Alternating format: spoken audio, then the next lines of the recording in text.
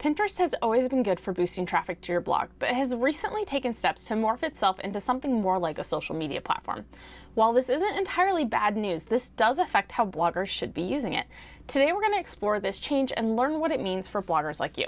Hi, I'm Liz Williamson, host of the Blogger Breakthrough Summit, and welcome to the Blogger Breakthrough Summit podcast, where I share some of the incredible tips and tricks that were shared during our most recent annual virtual summit.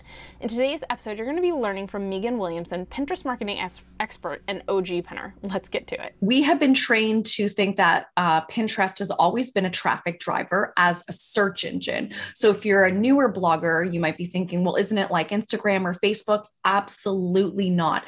This platform is actually much more like Google or YouTube. So it helps connect people with your content, with your ideas, with your inspiring story for months and years to come. So it's not just like pushing something out on Instagram stories and it expires 24 hours later, or even something we know that the average lifespan of an Instagram post or a Facebook post is about 1 to 2 days. Whereas as a search engine, Pinterest wants to take your content, label it or index it, right? So that it can connect it to the right people at the right time. And that's the way they describe it. So what that means is they index your content, they decide who it is relevant for, and they try to connect their user base with your content or your ideas. And of course, I always have a little itch here. This only ever happens when you're running workshops that your nose gets itchy.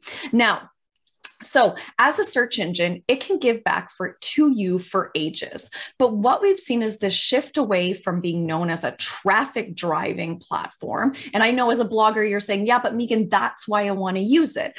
But I want to share with you how things have evolved. So Pinterest has gone all in on idea pins. And that's what I was joking about. If you've been living under a rock and you don't know what an idea pin is, idea pins have become basically paramount to your success on Pinterest, because Pinterest has gone all in. And what it wants to do is encourage bloggers and creators. They use the term creator. I know that the focus of the summit is focusing on the term blogger, but as a platform, they wanted to provide a way for creators to share their content and their ideas without having to ask people to leave. Now, this has been really upsetting to a lot of people who make their income from ads on their website. And we have been traditionally trained that Pinterest is a traffic driver.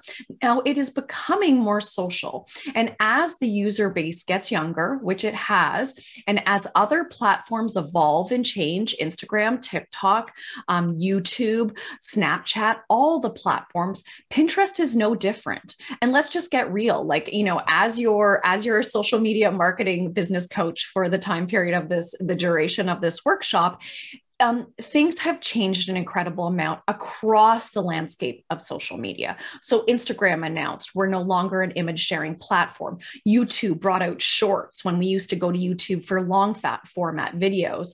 So Pinterest is no different. They're evolving with the people who are using it. So if you're like, well, I'm on my soapbox here, Meagan, and I'm not using them, then it's not going to work for you. If you don't have that positive mindset and you don't want to shift with where the platform is going and where the people who use the platform, how they engage with content, then you're just not going to get love from the platform. So I'm here to share some of the ways that you can get loved on by the platform. I want you to keep an open mindset and think about it in a holistic way. So it's not possible for you to just share idea pins and have the growth that you used to have. Maybe you make a lot of video content, or you make a lot of content for other platforms like Instagram or Facebook. I want you to think about how you can repurpose your content in a purposeful way for Pinterest to help reach more people, to increase your visibility, and then think about that next step about how you could turn it into traffic. Okay, hopefully this episode has given you some ideas about how Pinterest is changing and how you can still creatively use it to increase your visibility. Be sure to join me next time when we find out why creating good content should always be your first priority as a blogger. It's probably not what you think. I'll catch you next time.